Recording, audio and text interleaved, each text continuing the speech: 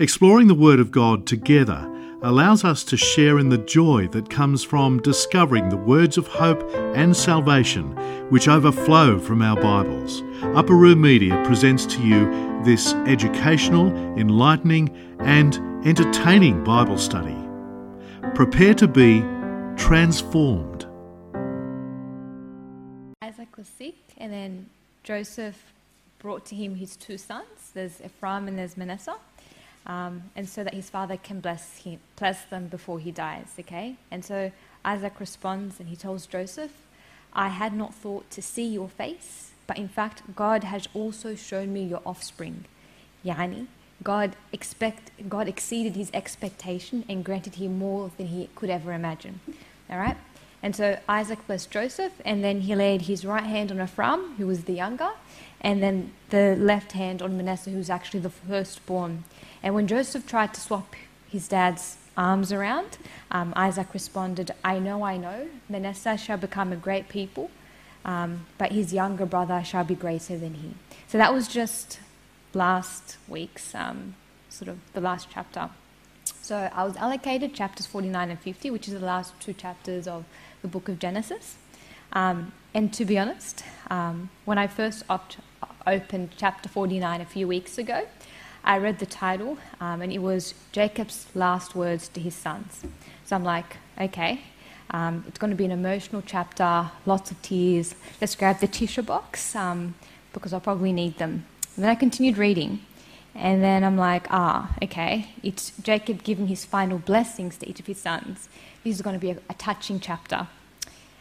I did indeed use the tissue box that night in a way that exceeded my own expectation. To my shame, I needed those tissues not because it was an emotional chapter, but because I had no idea what was going on in the chapter. I initially had imagined Jacob's last words to his sons to be like, ربنا معاك يا حبيبي ويخليكم لبعض وحافظوا على بعض وما تتخانقوش مع بعض.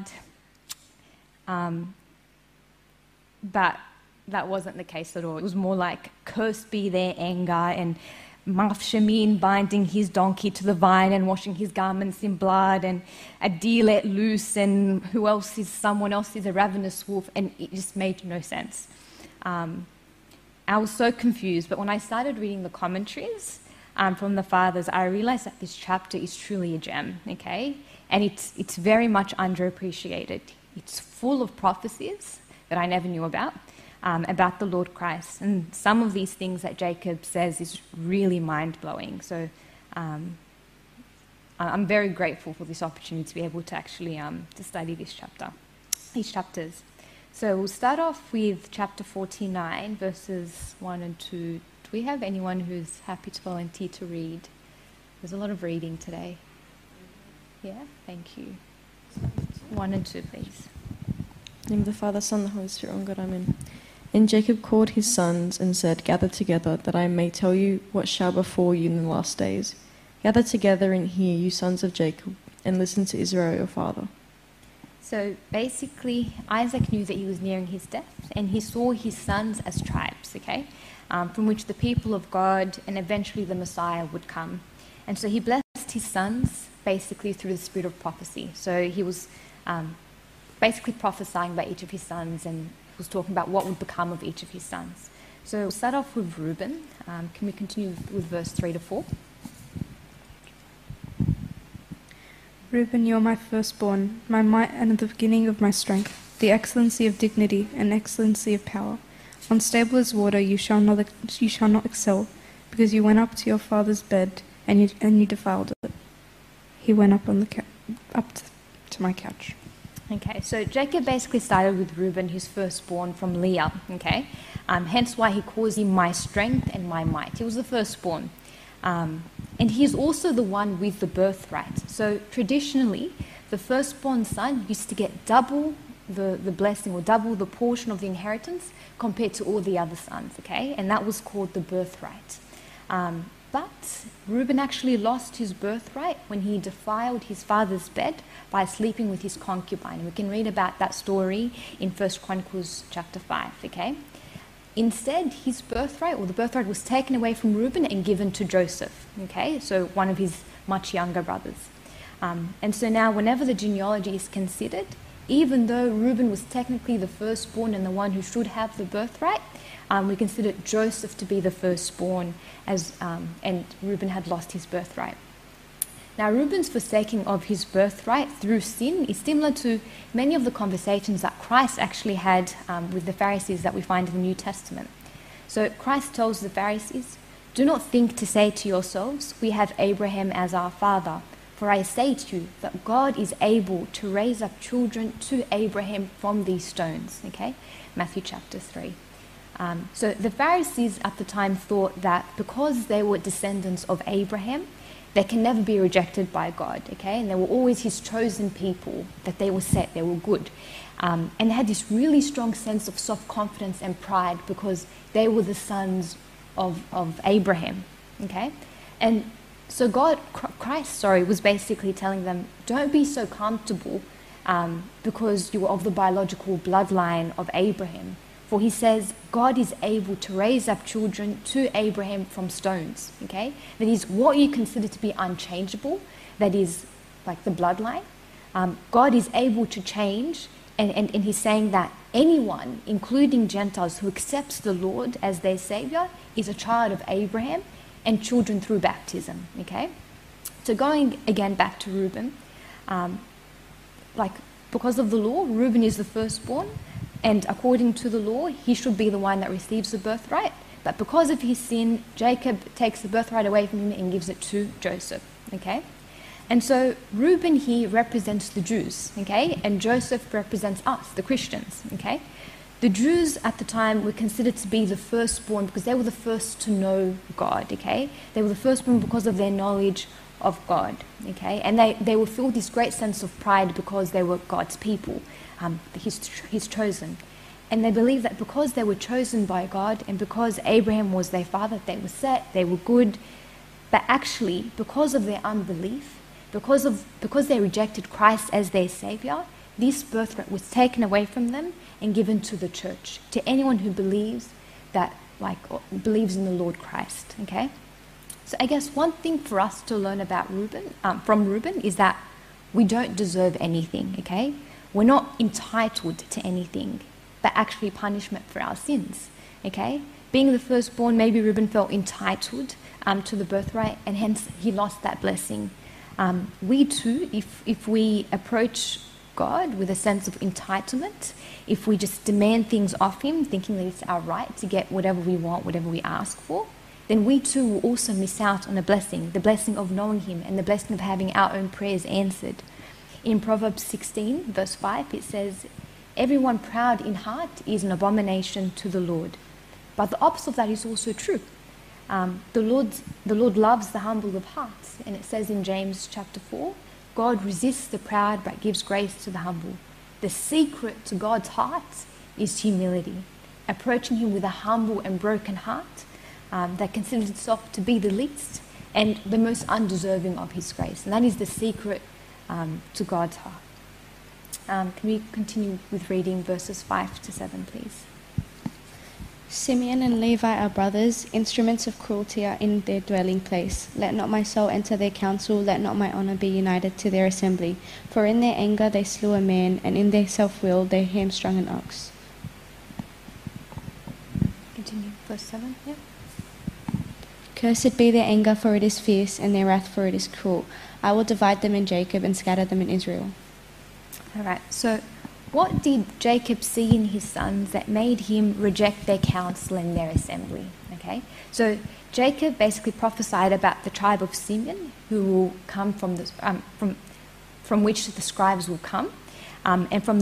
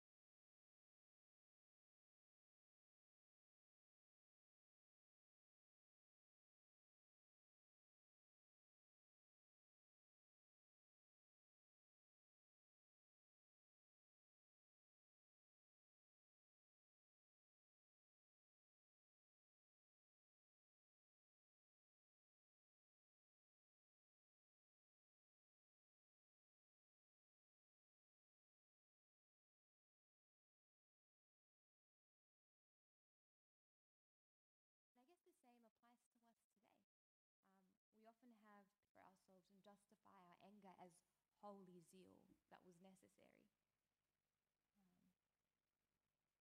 All right, we'll just continue to move on to the next son, Judah. Just before we start and read about Judah, we've all heard the term the Lion of Judah, right? No? Okay. Anyone heard of the term the Lion of Judah? Yep. Does anyone know where it gets its origins from? Okay, it's from this chapter, the next few verses. So can we read verses 8 to 9, please? Judah, you are he whom your brothers shall praise. Your hand shall be on the neck of your enemies. Your father's children shall bow down before you. Judah is a lion's whelp. From the prey, my son, you have gone up. He bows down, he lies down as a lion, and as a lion, who shall rouse him? All right. So the name Judah literally means praise, okay? Now, from the tribe of Judah came all the kings like King David and King Solomon.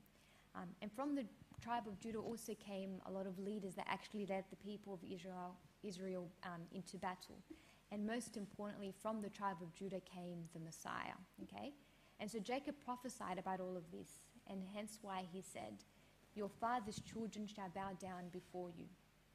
Father Tadros Maladi also contemplates on this and says, who is this Judah whom his brothers shall praise, but the Lord Christ, who with the cross has put his hand on the neck of the devil, his enemy, and destroyed him to set humanity free from his authority. So, seeing the Lord Christ in the seed of Judah, Jacob called him the lion that came out of the war of the cross, victorious of his spiritual enemies. Which reminds me, has anyone watched the movie The Lion, the Witch, and the Wardrobe? Yep, everyone remember that by C.S. Lewis? Does anyone remember the name of the lion? Good, well done. And does anyone know who the lion represents in the movie? Well done, very good. So it's a great allegory with several biblical references, the most important being that the lion died to save that boy's life.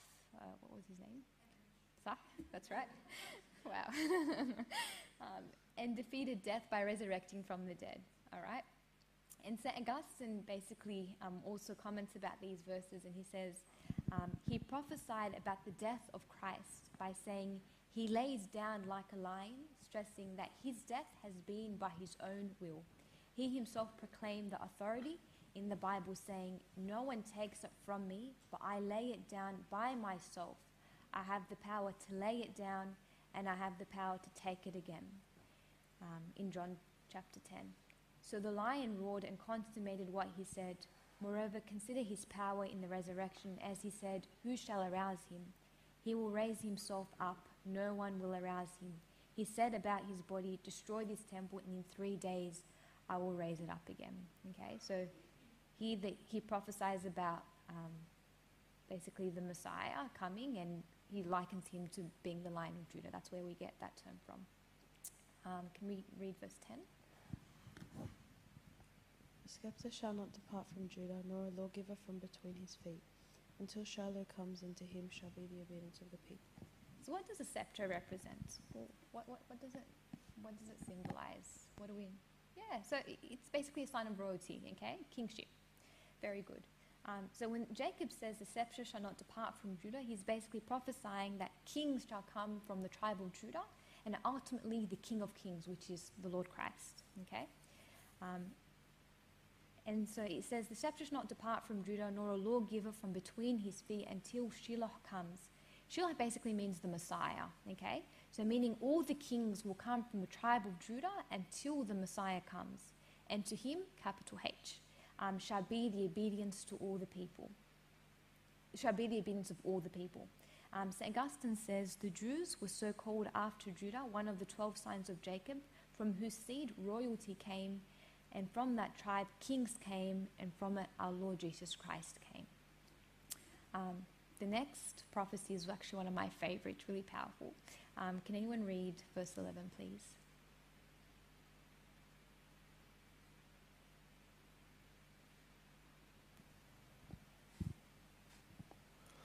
Binding his donkey to the vine, and his donkey's colt to the choice vine, he washed his garments in the wine, and his clothes in the blood of grapes.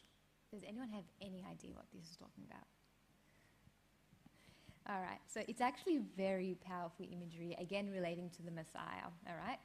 In John chapter 15, Christ says about himself, I am the true vine, and my Father is the vine dresser. So essentially, Jacob prophesied about the Messiah being the true vine, all right? So that's the first part.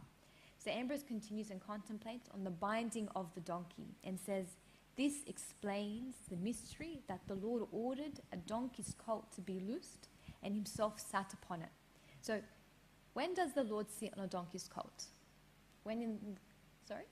Palm Sunday, well done, okay? So this is basically a prophecy relating to Palm Sunday, okay? That Christ, the Messiah, who is the true vine, will enter into Jerusalem riding on a donkey. That is, the vine is riding on the colt, which is basically what we just read, right?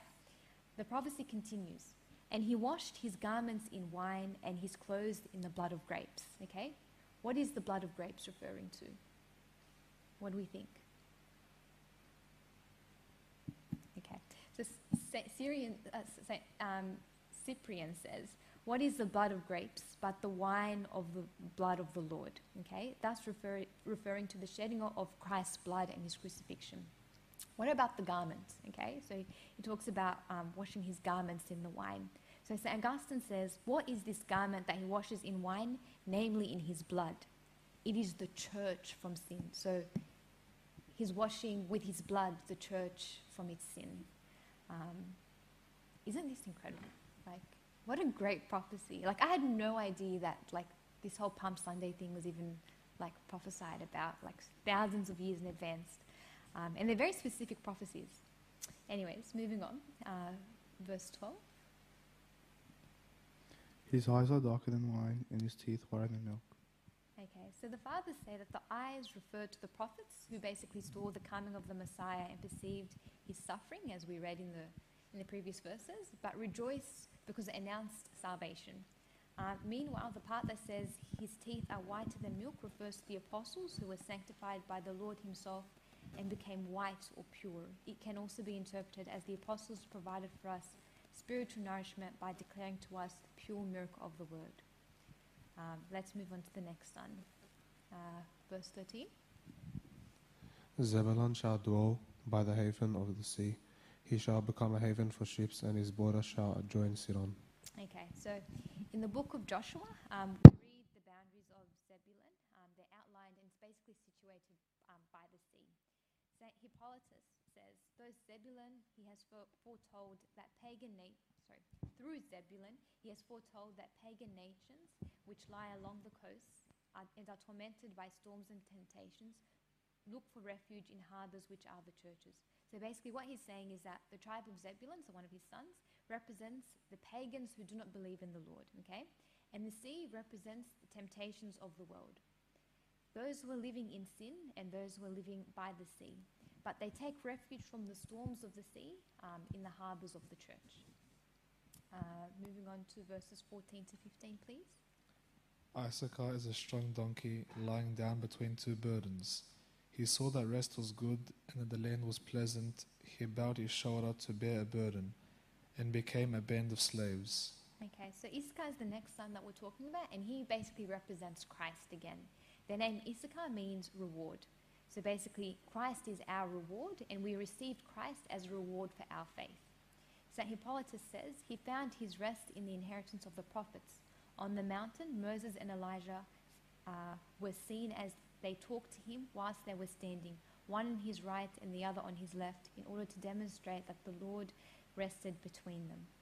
So what he's basically saying is that this is a prophecy about the transfiguration, okay? And what happened in the transfiguration? You have Issachar, which represents Christ. So Christ is there, and he's standing between two burdens who are actually, I don't know why they call them burdens, I won't lie, which are basically Moses and Elijah on both sides. And that's basically what happened in the transfiguration. So Ambrose continues and he says, he bound his soldier to labour. He bowed himself to the cross to carry the burden of our sins. And so when we when we refer to Issachar as a donkey, we are basically saying that he's carrying a heavy burden. And what is this burden? It is the burden of our sins. Okay.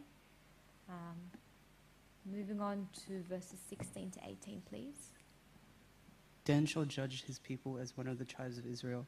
Dan shall be a serpent by the way, a viper by the path, that bites the horse's heels, so that its riders shall fall backwards. I have waited for your salvation, O Lord. All right, so the name Dan actually means judge. So basically what was happening was Rachel was competing with Leah, her sister. No, it's not her sister, the other wife. And so she gave her concubine to Jacob, who begot a son. And she named him Dan, which means God has judged my case and gave me a son.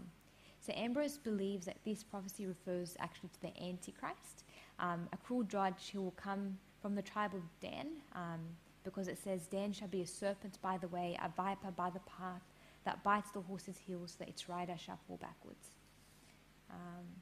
Verses 19, please.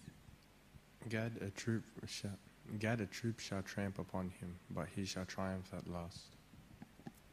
So basically, Ambrose says about this verse, and he refers to the cunning assembly of scribes and Pharisees who tested the Lord Christ about Caesar's taxes and about John the Baptist. However, the Lord turned this trial back at them by replying without any deliberation, so that he can corner those who were basically trying to make him stumble. So basically, Ambrose is talking about that Gad represents the Lord who was under trial, and they tried to make the Lord stumble, but instead the Lord triumphed. Even though he was crucified, death again did not defeat him. He conquered death and he arose victoriously. Verse 20. Bread from Asher shall be rich, and he shall yield royal dainties. Does anyone know what dainties are? The definition? Anyone? No? So dainties means something that's good to eat, like a delicacy, okay? So Hippolytus says that Asher, again, he represents the Lord, since he spoke about bread descending from heaven, which is the food and drink for the saints. In fact, Asher is interpreted as richness, okay? As he alone was able to feed and satisfy anyone who came to him. Likewise, we can also say the same about our Lord, who is the bread of life, which came down from heaven. Your ancestors ate the manna in the wilderness and died, but whoever eats of my bread will never see eternal death. So this was basically a summary that the Lord Christ is the bread of life who nourishes us all spiritually and in abundance. Can we then read verses 21 to 24, please?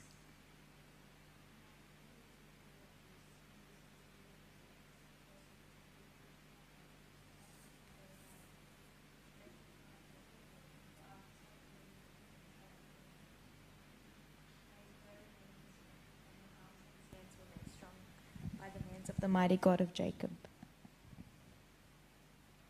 All right, so Joseph was Rachel's first son, and he was praised more than all of his other brothers. In fact, Jacob called him a fruitful bow. Does anyone know what a bow is? Okay, so it's basically the main branch of a tree, okay? And why is he praised by Jacob so much more than his brothers and called a fruitful bow? Okay, and the fathers basically said, it's because he was faithful to the Lord regardless of his circumstances. Whether he was a brother, a slave, a prisoner, or a leader second to Pharaoh, Joseph was basically faithful to the Lord. He was that big branch that produced heavenly fruit that was not hindered by the wall of events or his surrounding circumstances. That is what is meant when Jacob said, a fruitful bow by a well, his branches run over the wall. So, regardless of his circumstances, Joseph remained faithful to the Lord. When things were rough and he was sold and imprisoned and treated unjustly, he remained faithful to the Lord. When he was elevated and made a leader second to Pharaoh, he remained faithful to the Lord. What about us? Okay? When things are tough, do we just say, Sebes, I'm going to do whatever I want to do. If God was real, if he really cared, I wouldn't be in this situation anyways. Or maybe we're thinking, everyone's doing it. The world has changed. I don't want to be the only loser that doesn't sleep with a guy before marriage. Or maybe we're at the opposite extreme, when things are going well for us, and we're like, who cares about God? I earned my way up the corporate ladder. I worked hard to get this promotion. I don't need God in my life. I'm going to do what I want. I'm going to enjoy living my life the way I want to. But it says of Joseph, he remained faithful to the Lord regardless of his circumstances. He loved everyone regardless of how they treated him. He remained pure even when no one was watching. And you may ask, how did he do that? What was Joseph's secret? Father Tadros Malati says, he was a fruitful bow that was always connected to the origin, according to the words of the Lord. I am the vine, and you are the branches. He who abides in me, and I in him, bears much fruit. For without me, you cannot do anything. John chapter 15, verse 5. So his secret was the fact that he was always connected to the true vine. He clung to him wherever he went. He was constantly moving from one place to another, slave here, sold here, share here, constantly moving. But he clung to the Lord wherever he was. Whatever situation he was attached to the Lord. So when the temptation is hitting strong, he was able to fight back and say, how can I do this great wickedness and sin against my God? In Genesis chapter 39. And so you may ask, what was the reward of his faithfulness? And you'll see that for yourselves when you read verses 25 to 26. Please. By the God of your father who will help you, and by the Almighty who will bless you, with blessings of heaven above, blessings of the deep that lies beneath, blessings of the breasts and of the womb. The blessings of your father have excelled the blessings of my ancestors, up to the utmost bound of the everlasting hills. They shall be on the head of Joseph, and on the crown of the head of him who was separate from his brothers. So was Joseph's faithfulness rewarded? Most definitely. He was blessed beyond measure. Like, I don't know if you can ever find a blessing that's greater than this. Moving on to the last son, Benjamin, verse 27.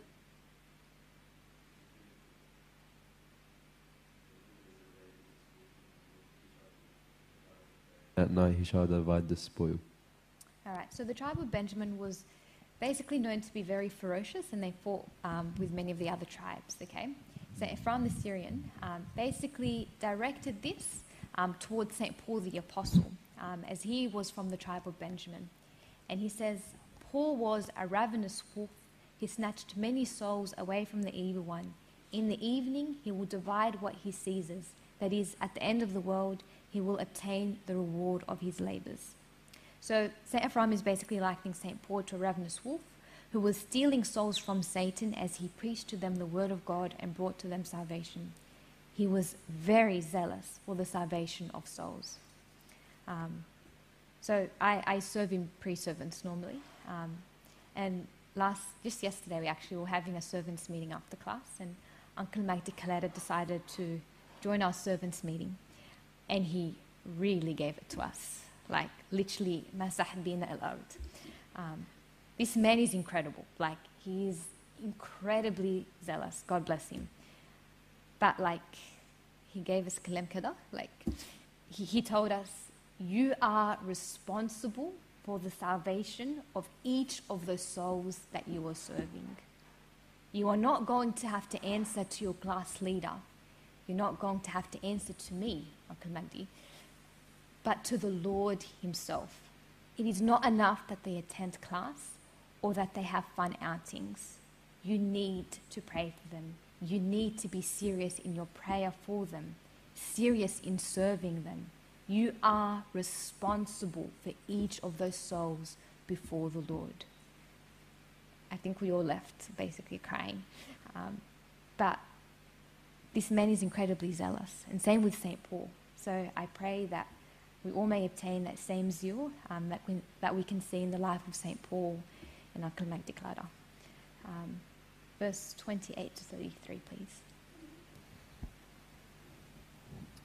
All these are the 12 tribes of Israel, and this is what their father spoke to them. And he blessed them, he blessed each one according to his own blessing. Then he charged them and said to them, I am to be gathered to my people.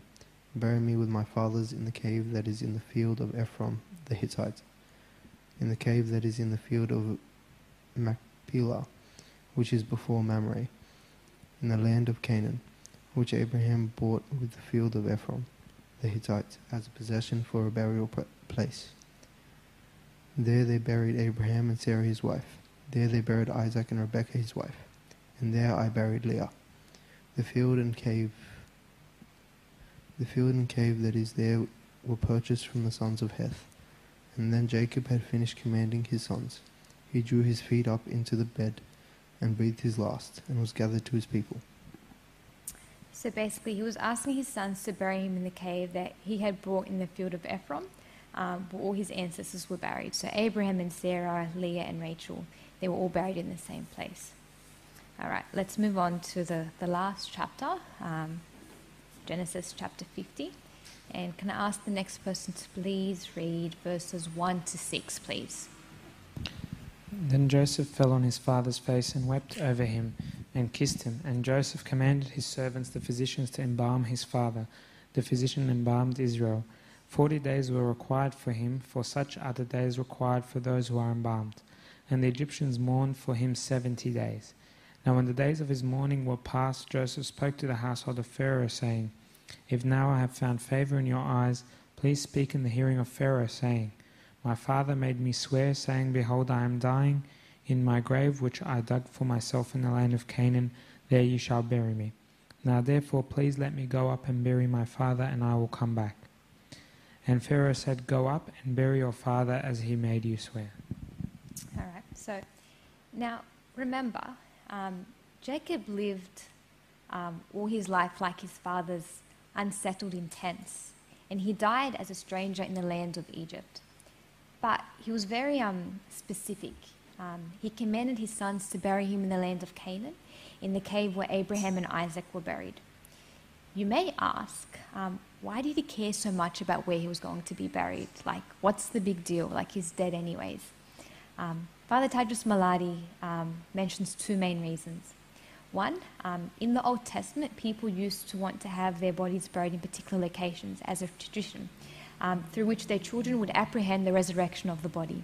They lived as strangers in the world, depriving their bodies of comfort in anticipation of carrying it glorified on the day of resurrection. And the second reason that Abuna gave was basically that Jacob wanted to confirm to his children that although they lived in Egypt, his heart was still in Canaan and the land that God had promised to Abraham's descendants. It's as though Jacob is asking his children to keep hold of God's promises. Another thing that I found quite interesting is that 70 days is quite a long time to mourn, right? How many days do we tend to mourn for? 40 days, yeah, like we do the 40-day thing. So 70 days actually wasn't the standard. The Egyptians only mourned for 70 days if it was a king or someone who was like very honorable. For everyone else, they mourned 40 days, which is basically how long it used to take for the whole mummification or embalming process. So the fact that they mourned for Jacob for 70 days means that they held him in very high esteem and honored him greatly. Verses 7 to 14, please, the next person.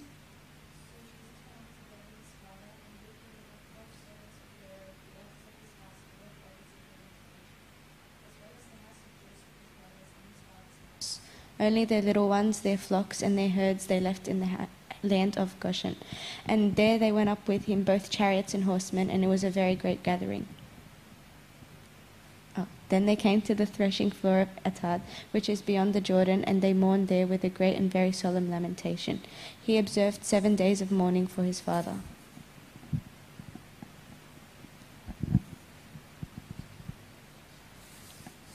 And when the inhabitants of the land, the Canaanites, saw the mourning at the threshing floor of Atad, they said, This is a deep mourning of the Egyptians. Therefore its name was called Abel Mizraim, which is beyond the Jordan. So his sons did for him just as he commanded them. For his sons carried him to the land of Canaan, and buried him in the cave of the field of Machpelah, before Mamre, which Abraham bought with the field from Ephron the Hittite as property for a burial place.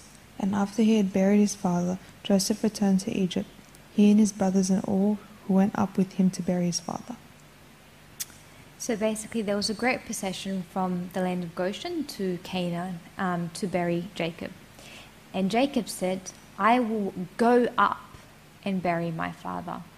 Okay, as he perceived it to be a procession of ascending and not descending, carrying a symbol of the ascension of the church towards the true promised land, the new Canaan, to live eternally with her groom. In verses 7 to 9, we continue to read about this very great gathering which Joseph was leading. The fathers liken this to a procession, to a spiritual war against sin, which all the men of the faith, so the Jews, the Gentiles, the elders, the servants, need to fight on their journey towards heaven. This demonstrates that our journey requires persistent spiritual strive and battle against sin. And just as Joseph led his people towards Canaan, Jesus is the head of our church who leads us to victory, to the New Jerusalem. Also, if you notice, as they reach the land of Canaan, there is no mention of tears or crying, even though there's supposed to be mourning for Jacob, which is a reminder for us that as we enter the heavenly Canaan, there is no more pain or suffering. In the book of Revelation it says, "And God will wipe away every tear from their eyes, and there shall be no more death, nor sorrow, nor crying, and there shall be no more pain, for the former things have passed away." That's Revelation chapter 21. If we can continue reading verses 15 to 21, please. When Joseph's brothers saw that their father was dead, they said, "Perhaps Joseph will hate us, and many will repay us for all the evil we did to him." So they sent messengers to Joseph, saying, "Before your father died, he commanded, saying, 'Thus you shall say to Joseph, I beg you, please forgive the trespass of your brothers and their sin, for they did evil to you. Now please forgive the trespass of the servants of the God of your father.' And Joseph wept when they spoke to him. Then his brothers also went and fell down before his face, and they said, 'Behold, we are your servants.' Joseph said to them, 'Do not be afraid, for am I in the place of God? But as for you, you meant evil against me, but God meant it for good, in order to bring it about as it is this day, to save many people alive. Now therefore, do not be afraid. I will provide for you and your little ones.' And he comforted them and spoke kindly to them. So Joseph dwelt in Egypt, and he and his father's household. And Joseph lived 110 years. Joseph saw Ephraim's children to the third generation, the children of Machir, the son of... Okay. So I really admire Joseph's heart, which is full of love and forgiveness. When his brothers fell before him in shame, asking and begging for forgiveness, he weeps and reassures them and says, "Do not be afraid, for am I in the place of God? I forgive you. It's not my place to punish you. It's not my place to seek vengeance. My job is simply to forgive." Whenever I think of forgiveness, I often think of that really beautiful picture of Christ when it says, "When I forgive, I forget." C.S. Lewis once said, "Everyone says that forgiveness is a lovely idea until they have something to forgive." And the truth is, it's hard. You want to forgive, but you're just too hurt. You want to move on, but you just can't seem to forget about what that person just did. No matter how hard you try to forget, you can't seem to erase it from your memory. And you question yourself and you ask, have I really forgiven that person? The fact that I still remember what they've done to me, the fact that I'm still hurting, does that mean I haven't forgiven them properly? But nowhere in the Bible does it say that the standard for forgiveness is forgetting what that person has done or said. Some things are just too difficult to forget. Think of that Maronite Catholic woman, Layla Abdullah, who lost her 3 children, or lost 3 of her children, Anthony, Angelina, and Sienna, to that drunk driver 8 years ago. That couple was interviewed at St. Mary's Church about a year after it happened, and I clearly remember that the husband mentioned that he wakes up every morning, sits at the edge of his bed, and just cries and cries and cries for the children that he lost. He's hurting. Those parents will probably never forget those kids.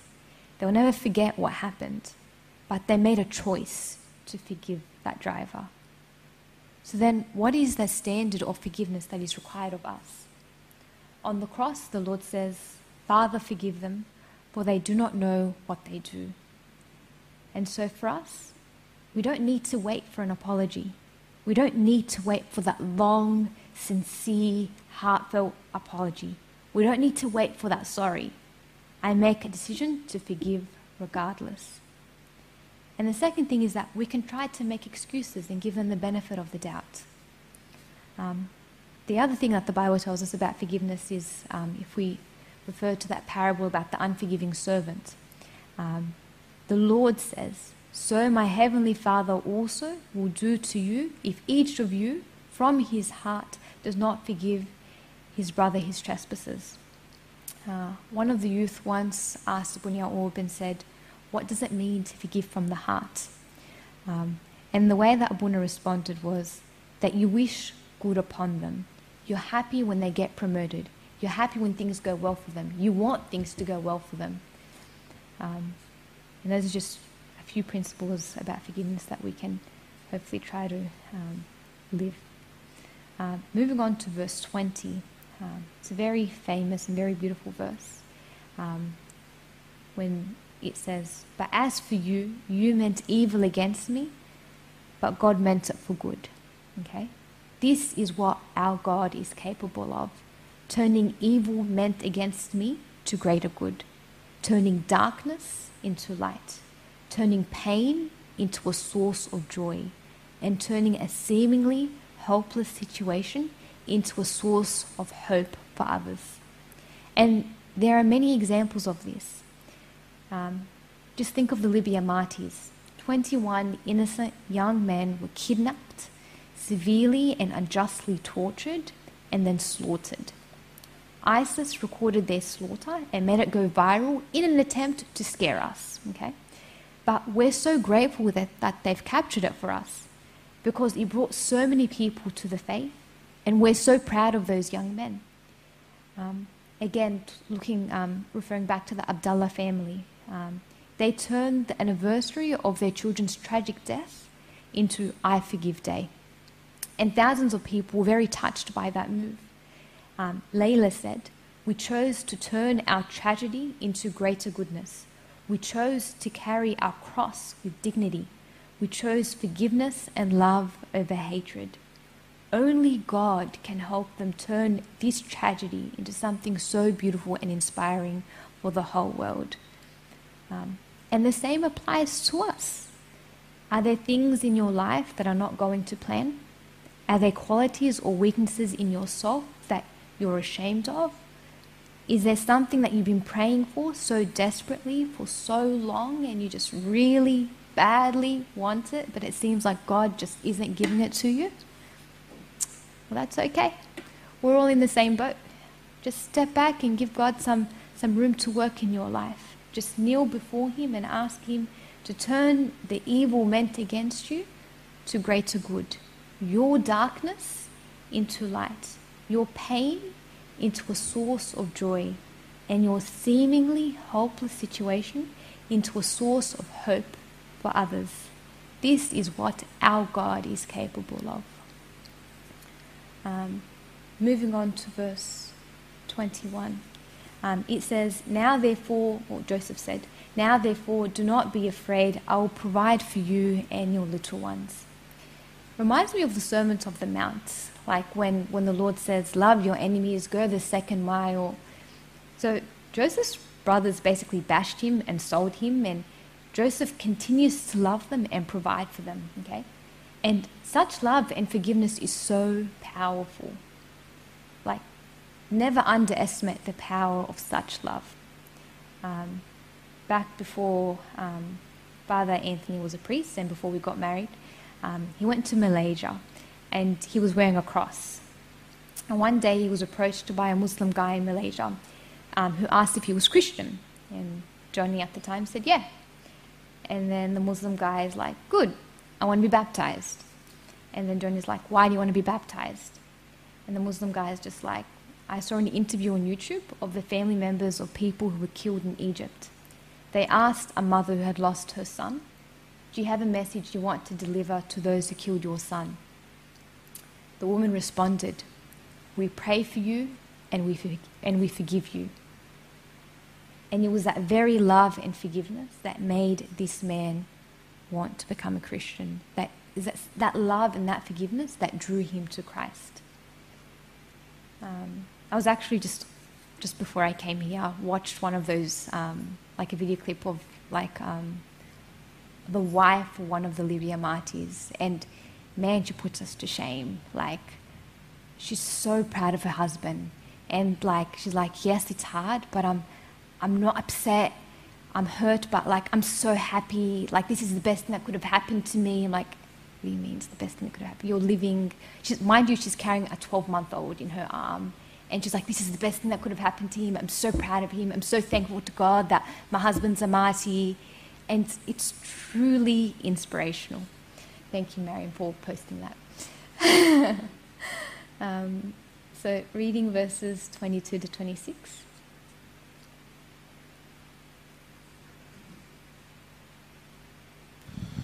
So Joseph dwelt in Egypt, he and his father's household, and Joseph lived 110 years. Joseph saw Ephraim's children to the third generation, the children of Rachel, the son of Manasseh, who also brought up to Joseph's knees.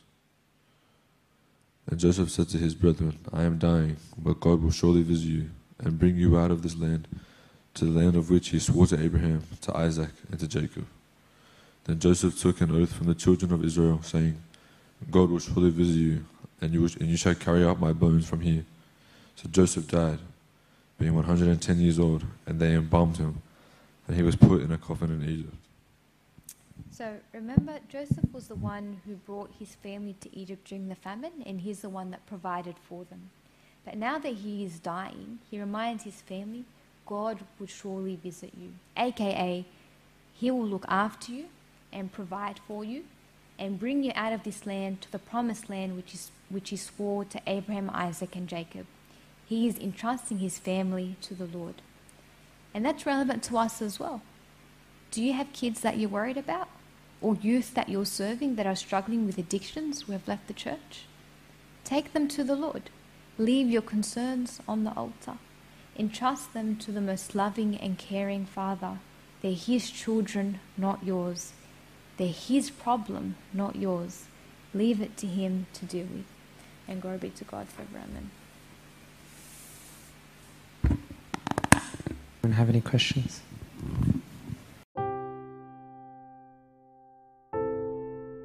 This talk was brought to you by Upper Room Media. We hope that this talk has, through the grace of God, touched your heart, and we pray that it will not only inform you, but will also transform you and your life with Christ.